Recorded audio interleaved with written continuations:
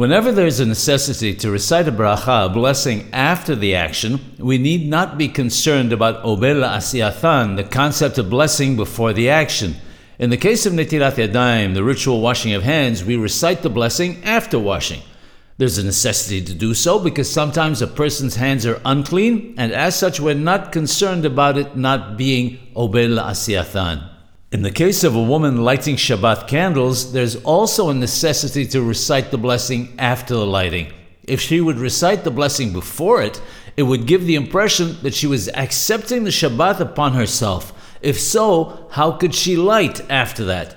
The Holy Ben Ish Hai gives us a reason why reciting the blessing after the action is actually considered obel asiyatan, blessing before the action and not after it in this particular case. And we shall look at that with the help of heaven on a subsequent occasion.